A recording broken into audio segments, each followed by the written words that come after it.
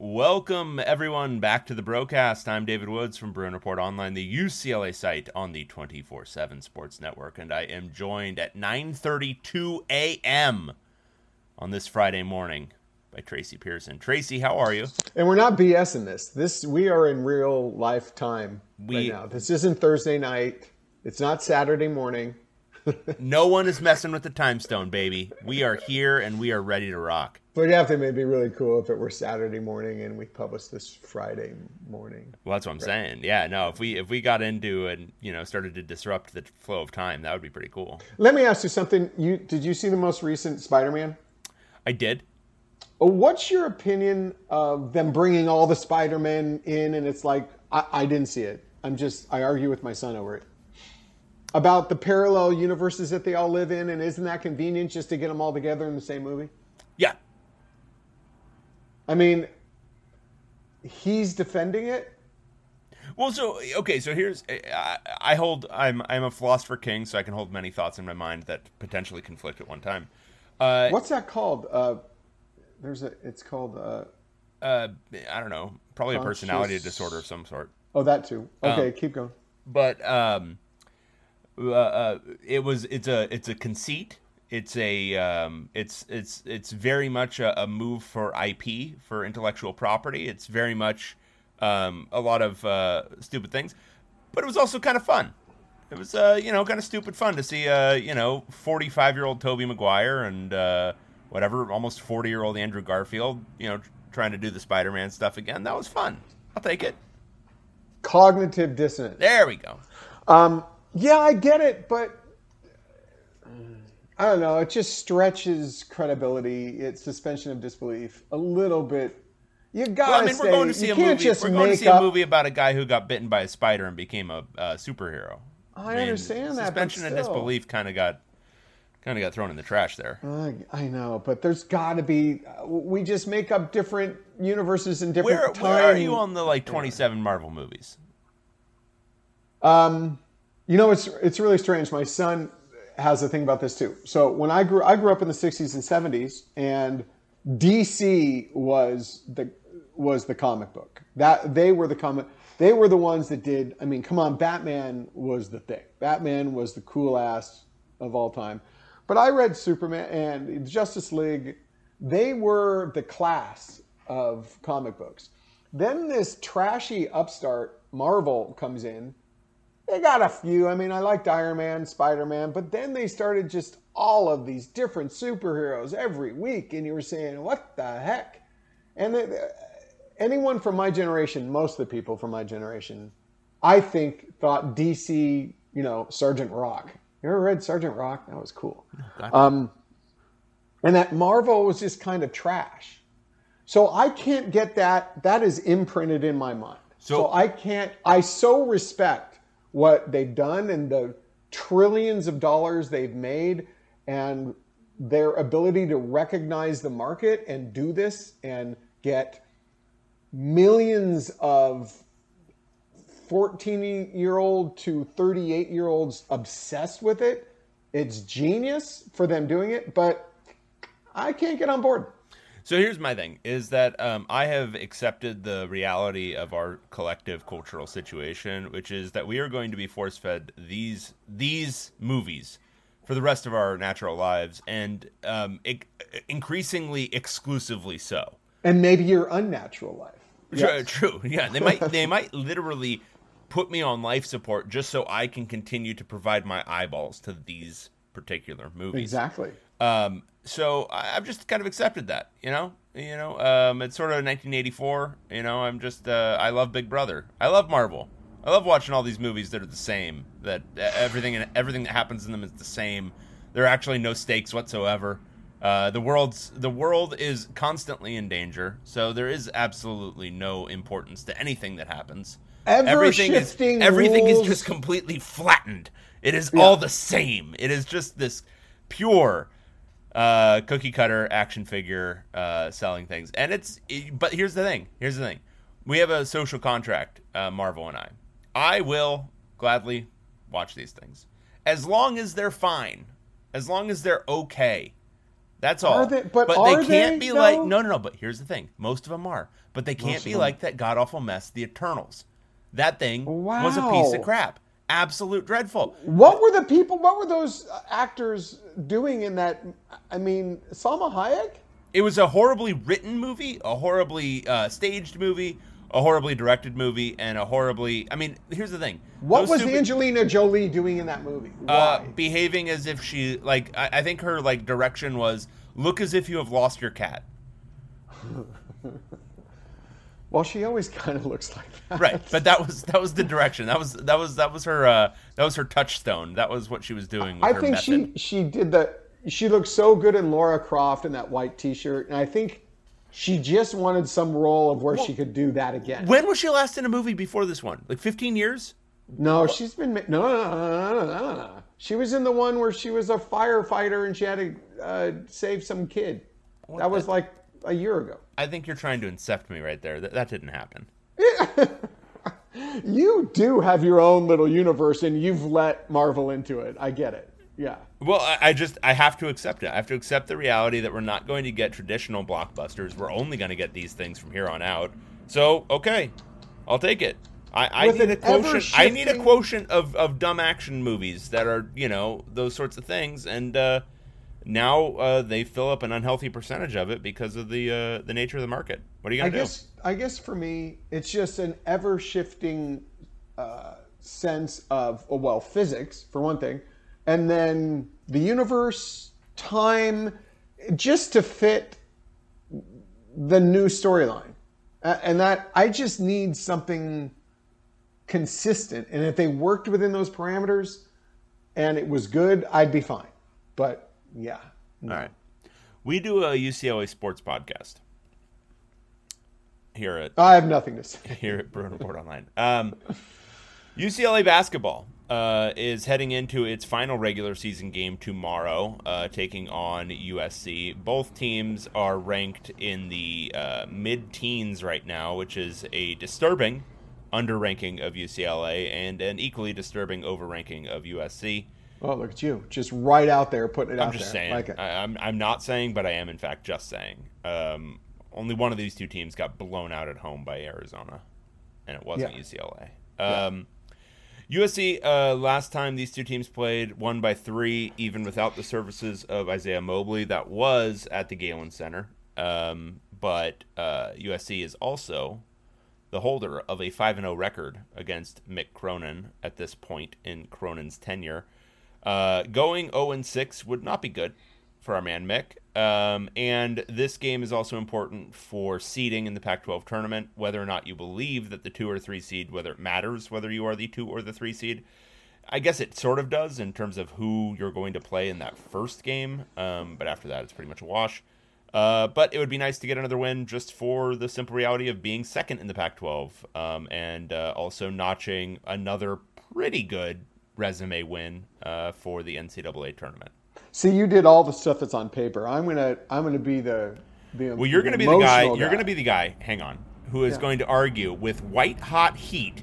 This is the hottest take I think I've ever seen from you, Tracy, and I want you to justify it and I'm defend glad it. that you're like making this up for me. This is really great because I didn't even know what you're gonna say. The USC game, as Tracy opined today on our beautiful website, is the biggest of Mick Cronin's UCLA tenure. I think so. Wow. Because there's a lot more. There's a lot more at stake sometimes than just whether what seed you're going to get. I think, and if you set it up, all the elements in your mind. Mick Cronin's 0-5. A lot of these guys have not beaten USC who are on this team. They've lost in incredibly dramatic fashion against USC. It's USC. I mean, they're just the evil empire. And now it's in Pauley, season-ending game. You're feeling like UCLA should win this game, and USC hasn't been playing that well. Everything's set. The stage is set So, yeah, everything's just pointing toward a UCLA triumphant win. So from that, let's just say he hasn't had a game like this yet. I don't think, notwithstanding the Gonzaga game in the tournament last. But see, to me, we were all playing with house money on that. They were going way beyond expectation. You're all, if they lose to Gonzaga, I mean, I understand they didn't have to lose that effing way. But yeah, you had to discount it in. This, everyone's invested that UCLA better win this game.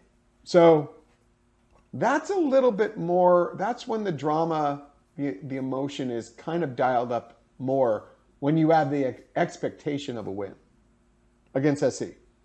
They're just SC. What would we have done without J.R. Henderson if he hadn't? And what's J.R. Henderson's name now?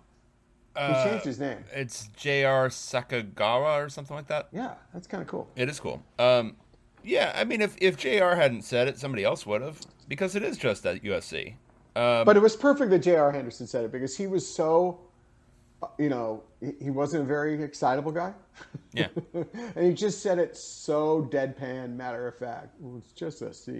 It's just SC. Yeah, it was cool. Yeah, I mean, I get your point. If you wanted to throw me an alley-oop that was, this is the biggest regular season game of Mick Cronin's tenure, I'd dunk that for you. That's fine. I would say I'm picturing you throwing down an alley-oop. I can do it. My I can get up. I got God, hops. Someone please do some photo shopping there. I got hops. I just got to shed like 40 I pounds, gotta see Dave's face on a body throwing down an alley-oop. Oh yeah.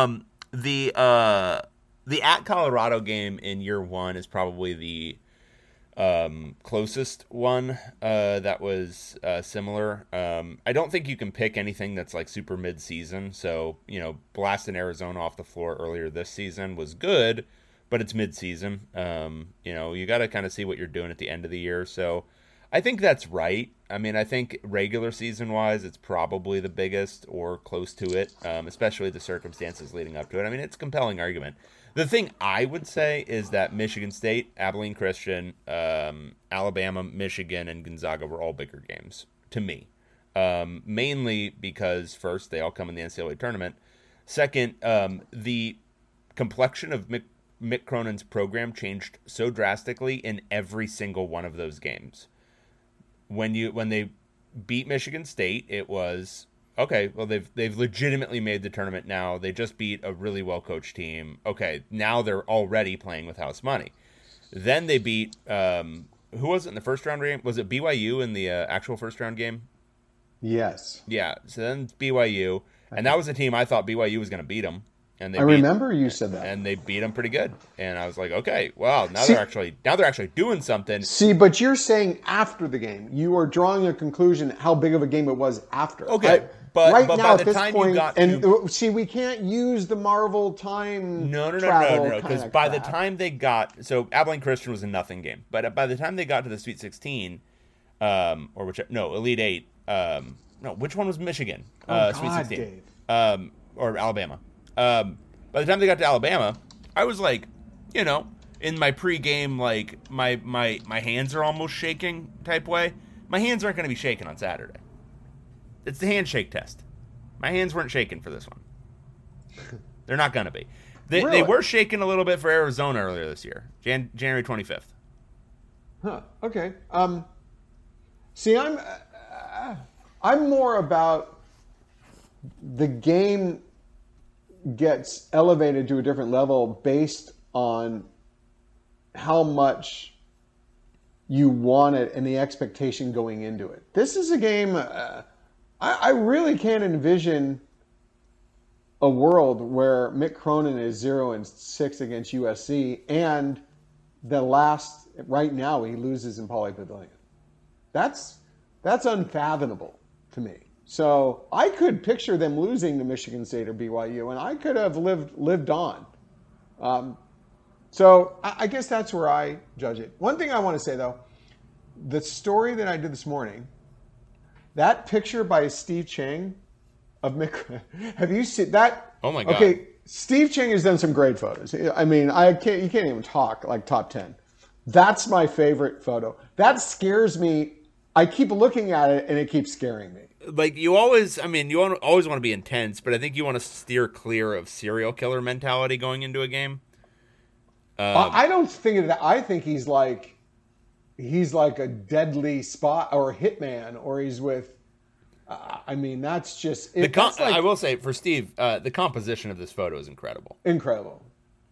Like the light, just everything. It's really amazing. And that's the thing. That's kind of, I don't know if everyone gets this. It doesn't get the artistic quality of why I mean, I used the photo because it was amazing, but two, he's in the dark. Yeah. And he's emerging into the light if he beats SC. Yeah. And it accentuates, like, also the fact that he hasn't shaved in, like, I don't know, several weeks. It's beautiful. It's so I good. mean, Steve needs to sell this photo. It is fun. I mean, it captures Mick Cronin. Yeah. And to me, I think he's not only looking up as he's coming out of the tunnel, he's looking right at Steve. Like, I mean, like, I hope Steve turned and ran after that. He should. Yeah. Yep. So yeah, it's a big game. UCLA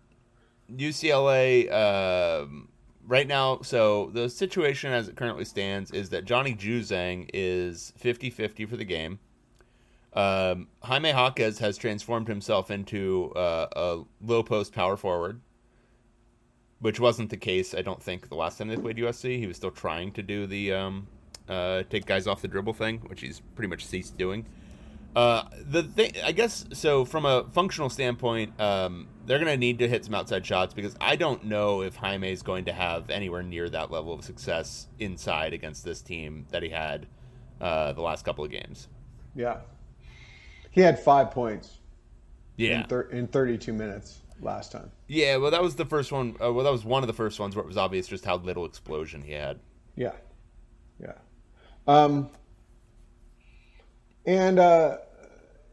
Yeah, it's obviously they get Isaiah Mobley back, which will have an impact. There are a lot of things that have changed since this game. Jaime Jaquez is different, I think. Jalen Clark is obviously a different player. He only played 14 minutes in that first game, and I think Mick Cronin has. Not that he didn't do it before, but he's doing it more now. It's a matter that he'll be able to utilize Jalen Clark as a defensive stopper on Peterson more, I think. And I think I didn't go back and look at the game. I didn't watch how many times he was matched up on Peterson. Who went off for 27 points. I think it was his. It was not often. He wasn't on him that often. I think we're going to see that quite often now, this time. I'd be stunned if there isn't a good 10 minutes to 15 minutes of this game that Jalen Clark isn't assigned Peterson. So, yeah, a lot of things have changed. We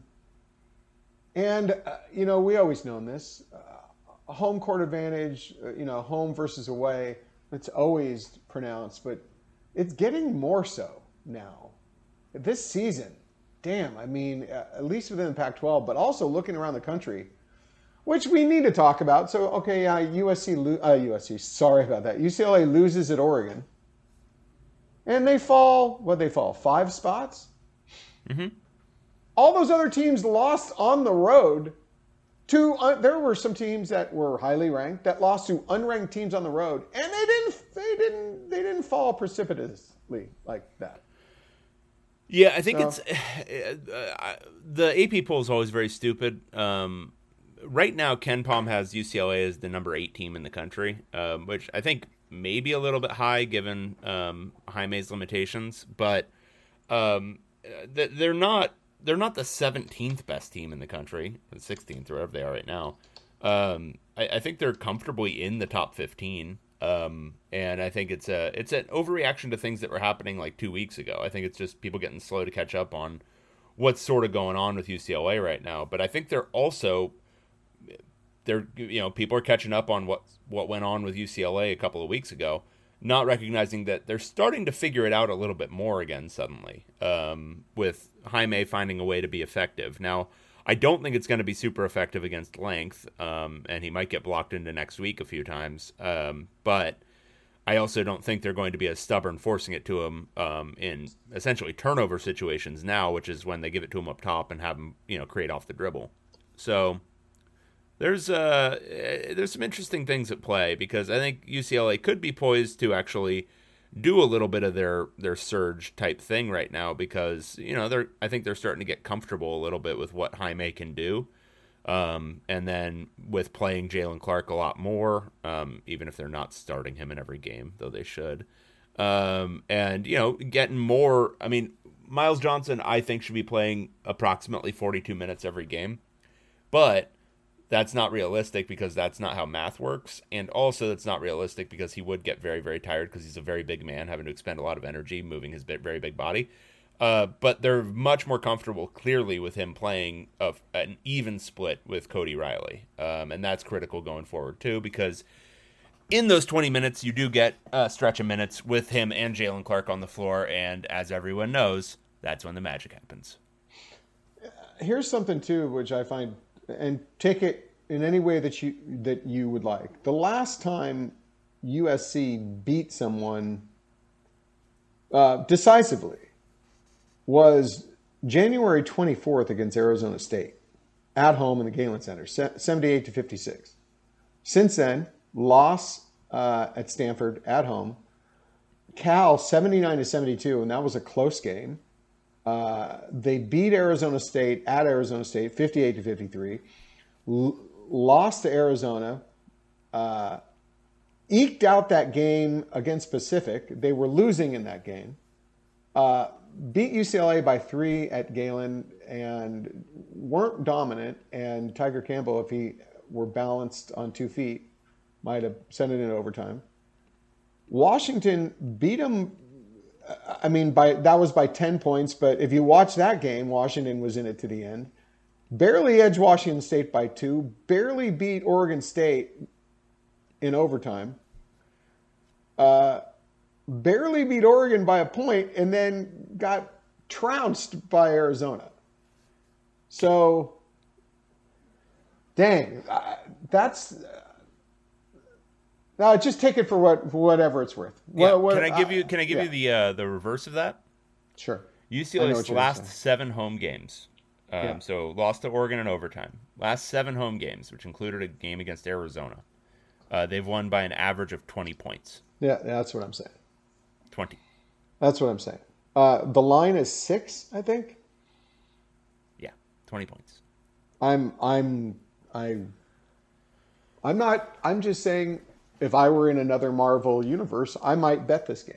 But that's just my other alternate. Oh, wow. Insider trading being done here on the broadcast. Yeah. The FBI is going to be knocking down my door. Yeah, they're going to be crushing you. So that's basketball. Basketball's still really good. It's fun. It's so fun. Much fun. I mean, I look forward to the basketball games now. Isn't that nice? Well, it's not only, you look forward to how they play, too. I mean, we're so spoiled. You wrote a great article, congratulations, Mick. What was the last line? UCLA fans are now back to entitled as hell entitlement. Again.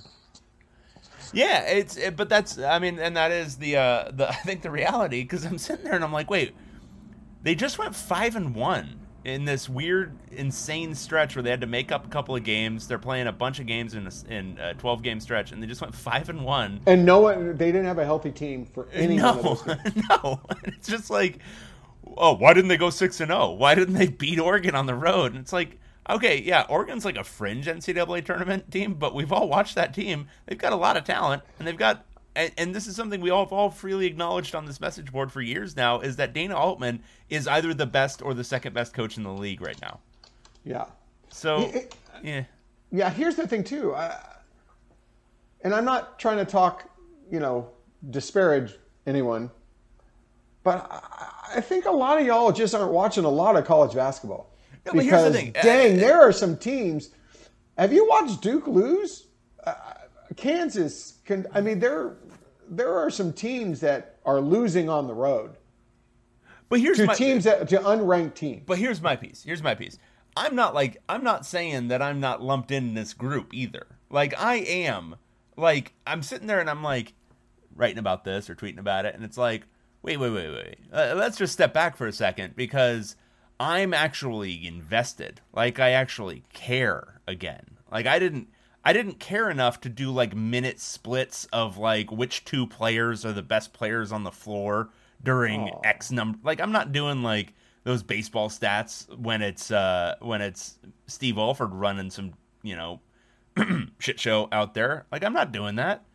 But Mick Cronin's, I mean, essentially the success of the team the last 3 years has made me, not that I was not writing eloquent, lovely articles. What you're trying to say is we were completely unprofessional when Steve Alford was coach, and our coverage No, but I would say like reduced by about 70%. Well, it's That's not that. It's the level of that's what I'm saying. because there's a level at which you do your job, right? You write about this team, you cover it, the whole thing, and we do a good job even when we're doing our baseline level job. But like Mick, I'm like sitting there thinking of like, okay, well, what would actually like, what's a really really interesting angle on this? Like, I mean, how many different ways can you write about? Hey, Steve Alford stopped playing his son. His son's not that good. That was just talking. We've got a theme, and I don't know how you're going to get a headline out of this, but that was Twilight Zone version of our lives. Every time you went to write about the story, you're all, okay, Bryce Alford should not have been playing that many minutes, and he didn't play any defense, and you just got so tired of writing that. Well, that was the thing. Is like, this is kind of the dichotomy I've got. Is that when I was, and part of it was the East Coast. I was staying up late on the East Coast watching a UCLA basketball game that would tip off at like 7:30, so it was 10:30 that time, and I'm watching it, and it's a dreadful product. To Mick Cronin's like constant thing, all it would depend on is whether UCLA was shooting well that night. If they were shooting well that night, they would win the game. If they were not shooting well that night, they would not win the game. And it was just watching that over and over and over and over again. No real adjustments being made. The rotation's not changing. And for those first 4 years, Bryce Alford just being allowed and being afforded really as many minutes as he wanted or could justify, and allowed to shoot as many balls as he wants. And it's just, I can't. That's not an enjoyable product. It doesn't make you feel good to watch it. Mick Cronin's teams, even when they're bad, I'm invested in. Even when they have a bad game, I should say, I'm invested in like what's going on because the theory behind what he's doing is completely sound. Like he's wanting them to play really hard-nosed, tough defense and play with intelligence on offense. And if you do those two things, yeah, there are going to be nights where you're just shooting absolutely horribly. But you're still not going to get blown out because you're playing defense and you're taking care of the ball. And so when the games where they don't, and you can pinpoint, what if they had just played those two guys instead for that stretch of time, and then you see a pattern develop, you're like, I'm going to write about that. Yeah. I mean, are they now top 10 in both adjusted offense and defense in Ken Palm? They are top 15 in and both. 10. Yeah. Top 15 in both. I mean, a few years ago, wouldn't they have? You've been fantasizing. I mean, what if that's how they? No, were but that's where the magic happens. Because I would say right now, even as much as people are down on parts of this team for injuries and all that, and everything going on with it, they still have the statistical profile of a national championship winning team. Like they can win the title with these numbers. Now, is this the profile of the team that we have that UCLA has right now? Maybe not. But they have the statistical profile of a team that can win a title. But and then everything that you listed too, and I think you listed all the injuries, you listed COVID, but you didn't list the trauma of a windshield shattering on a flight and them all thinking they were going to die. I mean, there's some PTSD after that, man. Totally. And here, this is. Let's just even concede all of the injury. They're doing this. Mick Cronin's doing this, and I'm going to be really candid, without a real high-level post player. There isn't a post player that. What if you just threw in a post player that could get 11 and 8 a night and was a defensive presence, shot blocking presence, and could play 28 minutes to 30 minutes a game with an offense that wants to go inside outside. I mean, that's the way it's designed. They're even getting still touches from Miles Johnson inside just because that's the way the offense, it has to work that way. What if they just had that guy? I mean, which they do not. He's doing this. He's doing this, and he's doing it without like a clear first round NBA draft pick. I'm stunned when anyone starts questioning this. And when you just watch the game, like the criteria I came up with, have they played beyond expectation? Are the players playing beyond what you ever would have expected of them? Are they tough-minded? Do they play physically tough? There was some article a few weeks ago, anonymous Pac-12 coaches, and the very first thing they said about UCLA was they are physically tough. They beat you up when you play them. Yeah. So, scheme, I mean, we can see what Mick Cronin's defense does when you plug in some athletes. I think personally, I understand how the isolation offense can get bogged down, and it's not necessarily really pretty at all times.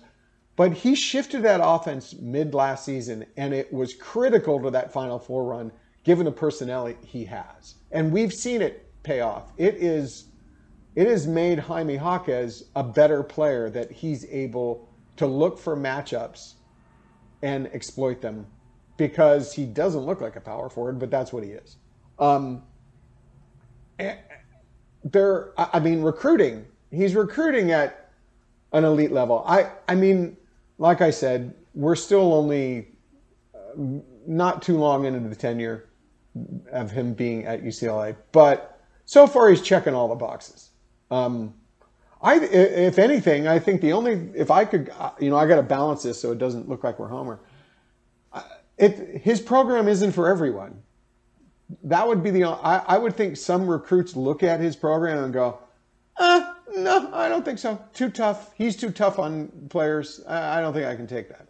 So that's about the only thing I can come up with. But then in a way, it's good, because then the recruits that are kind of soft won't go there anyway. Yeah, I don't think. I think that's a good self-selection mechanism. Not that, like, I'm not in love with like screaming at guys on the floor. Like, I don't. It's I think if you can eliminate that, that'd be awesome. But being tough, being like a hard-nosed coach who's going to use the bench like significantly if you make mistakes, I think it's good because it self-selects guys away. Because you won't have, because with Howland, because he so obviously played favorites, even relatively early on, but especially in the mid-period, I think a lot of recruits got a false impression about his program heading in. And then when they were there, they were like, oh, this is what it is. And so I think with Cronin, it's much more what you see is what you get, which I think is good. Whether you have like complications with it, like I don't love the yelling, like I don't think it's very motivating, but he's not displaying a persona that's not the reality of his program. So that helps from a stability standpoint, because the reality is what percentage of coaches are screamers, Tracy? Like 70? Yeah, probably. Yeah, and especially at the big-time high school levels that most of these guys are coming from, it's a lot of screamers. So most guys are used to it. So you're weeding out the ones who really, really, really can't deal with it when they say, oh, no, I don't want that. Yeah. Let's give some credit. It's going to be senior night, and there are 3 players that we've heard are being honored for senior night. And this is very interesting because, you can say it means something, you can say it means nothing, because like in football, people have walked on senior night and then stayed, and people have not walked and left. But it's David Singleton, Cody Riley, and Jules Bernard. We've already heard Mick Cronin went out and said, yeah, David Singleton is coming back if he can get into in the grad program. And David Singleton goes, I don't know what I'm doing. I had heard Oh, it's Singleton. great. I had heard Singleton had actually said that after the Final Four last year. Like he Yeah, had already told him, "I'm going to be here for 2 more years." yeah. That guy Uh, loves UCLA. I would say it's. You could see Cody Riley and Jules Bernard leaving, Well, but so I mean, Cody we need Riley, to let's honor the. Well, yeah, I want to just. I don't want. Let's not even talk about that. Let's just honor these guys on their senior night because, dang man, they've been warriors. You know, they truly have, and they took UCLA to a Final Four. So, yeah, oh, absolutely, yeah, and it would totally make sense for both of those guys to want to, you know, do something new. Because yeah. I mean, for Cody, I mean, he'd be, I think he's 24 right now. I think Cody's got to go play in Europe and make some. yeah, money. he's 25 in December. Like just no. I mean, he shouldn't feel compelled to do it. If he wants to do it, great. But if he wants to leave, I mean, you give him a firm pat on the back and tell him great job. Yeah. All right, so that's So there's that. Yeah, that's basketball. That's fun. Yeah, that is fun. We love was fun. basketball. We love talking about basketball. Is there another Now- sport that we need to talk about? Yeah, let's talk about that football recruiting. Oh, thing. Just not football, football program, football. football Right. recruiting. This could be UCLA's biggest recruiting weekend,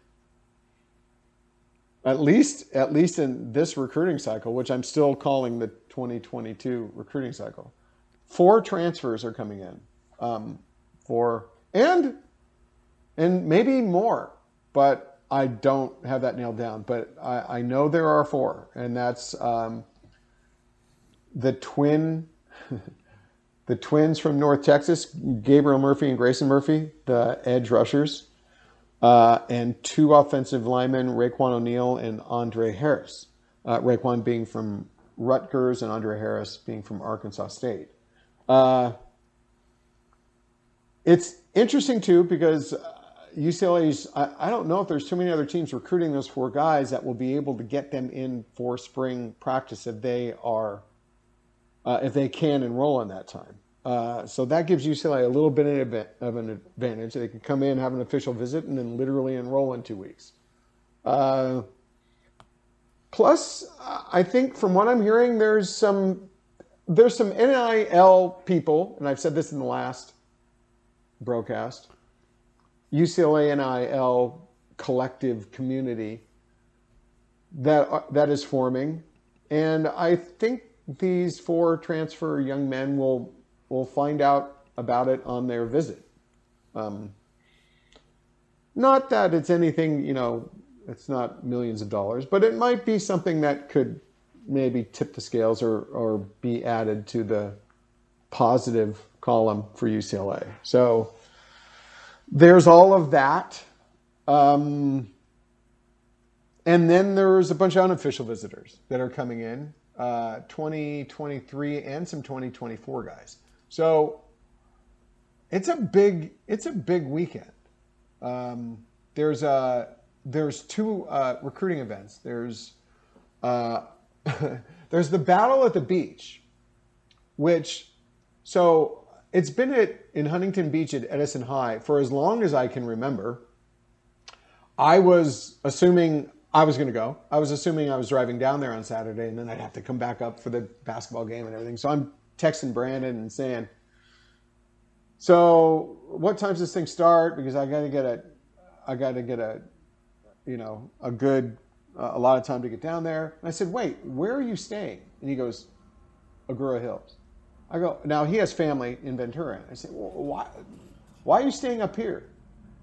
He goes, "The Battle at the Beach is in Thousand Oaks." The battle of the the Battle of the Beach that's 17 miles inland. Words don't mean things. Yeah, we communicate a lot, Brandon and I, but luckily that communication was made because tomorrow morning I'd be just fighting that 405 when the 7-on-7 is like 4 miles from my house. That's beautiful. So, yeah, that makes me smile right now.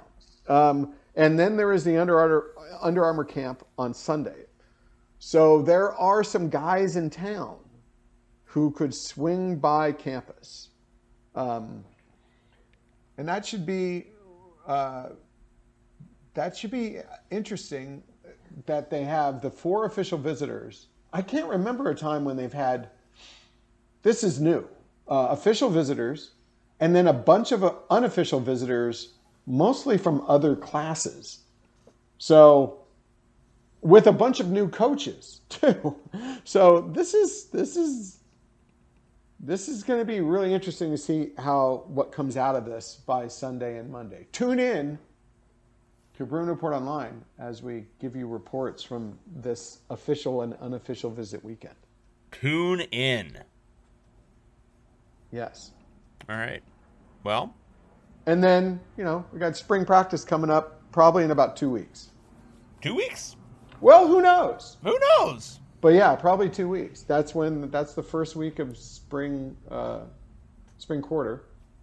So we're just assuming, not that we get communicated with much. Not that UCLA football does a very good job of communicating really anything whatsoever. This will be really interesting too, because UCLA football does not want us to watch spring practice. This just would be their preference. They've had an excuse. Remember last year it was delayed a month because of COVID things, and then, of course, the year before. There's no excuse this time. They don't even have a mask mandate anymore. No mask. I don't know what. They're going to be just scrambling for some kind of reason. They're gonna find one. I guarantee it. Yeah. Because UCLA, baby. Nobody wants coverage of this football program, least of all the school. Yeah. But, we've probably said this before. I think if you're a UCLA football fan, you mentally should be in kind of a good place because, come on, more than likely they're going to win and have a successful season. Like we said last week, more than likely we don't foresee Chip Kelly being at UCLA too much longer, whether that's a year or 2 years or what. It's not an open-ended thing to me. So, winning season, potential for another chapter at UCLA football. There's reasons to be optimistic, Dave. I mean, long-term optimism. No? Yeah, I mean, long-term, yes. UCLA will have a new head coach at some point. And I think it's going to be fun to watch Dorian Thompson-Robinson and Zach Charbonnet play next year. I think the offense is going to be a ton of fun to watch. Yeah. That's called a pregnant pause. Will your opinion change if they get the Murphys? No. It won't change about the defense no. Come for on. next year. No. Okay. I mean, I'm not purely player dependent at this point. Okay. The defensive coordinator hire is basically going to cause me doubt, even if they somehow manage to get like the reincarnated corpses of the 1985 Chicago Bears. They're probably not all dead, but you know what I mean. No, I mean it's not personnel at this point. So yes, would it help a little bit if they got some edge rushers? Yeah, sure, it'll be great. But that's not going to fix everything wrong with this defense overnight. Hey, I mean, when I was at UCLA for, which game was it? ASU game? Then I had to make it over to the Luskin Center after the game. I saw Bill McGovern in there working. He had a drink in one hand and his phone in the other. That's just how you should live life, right? I immediately had some respect for him. There you go. Yeah. Love it. All right. Well, is that it for us? I think so. We're tapped out. I don't want to talk anymore. No, I'm done. Well, it's not 10:16. We have finished speaking, and now we will wish you all a pleasant evening, pleasant afternoon, pleasant late morning, and a pleasant Saturday. A pleasant Saturday. Enjoy the UCLA game tomorrow night against USC. They're never going to play a day game again. Certainly not on a weekend. Why would they do that? And we will talk to you again next time. See y'all at Pauley tomorrow night. 7.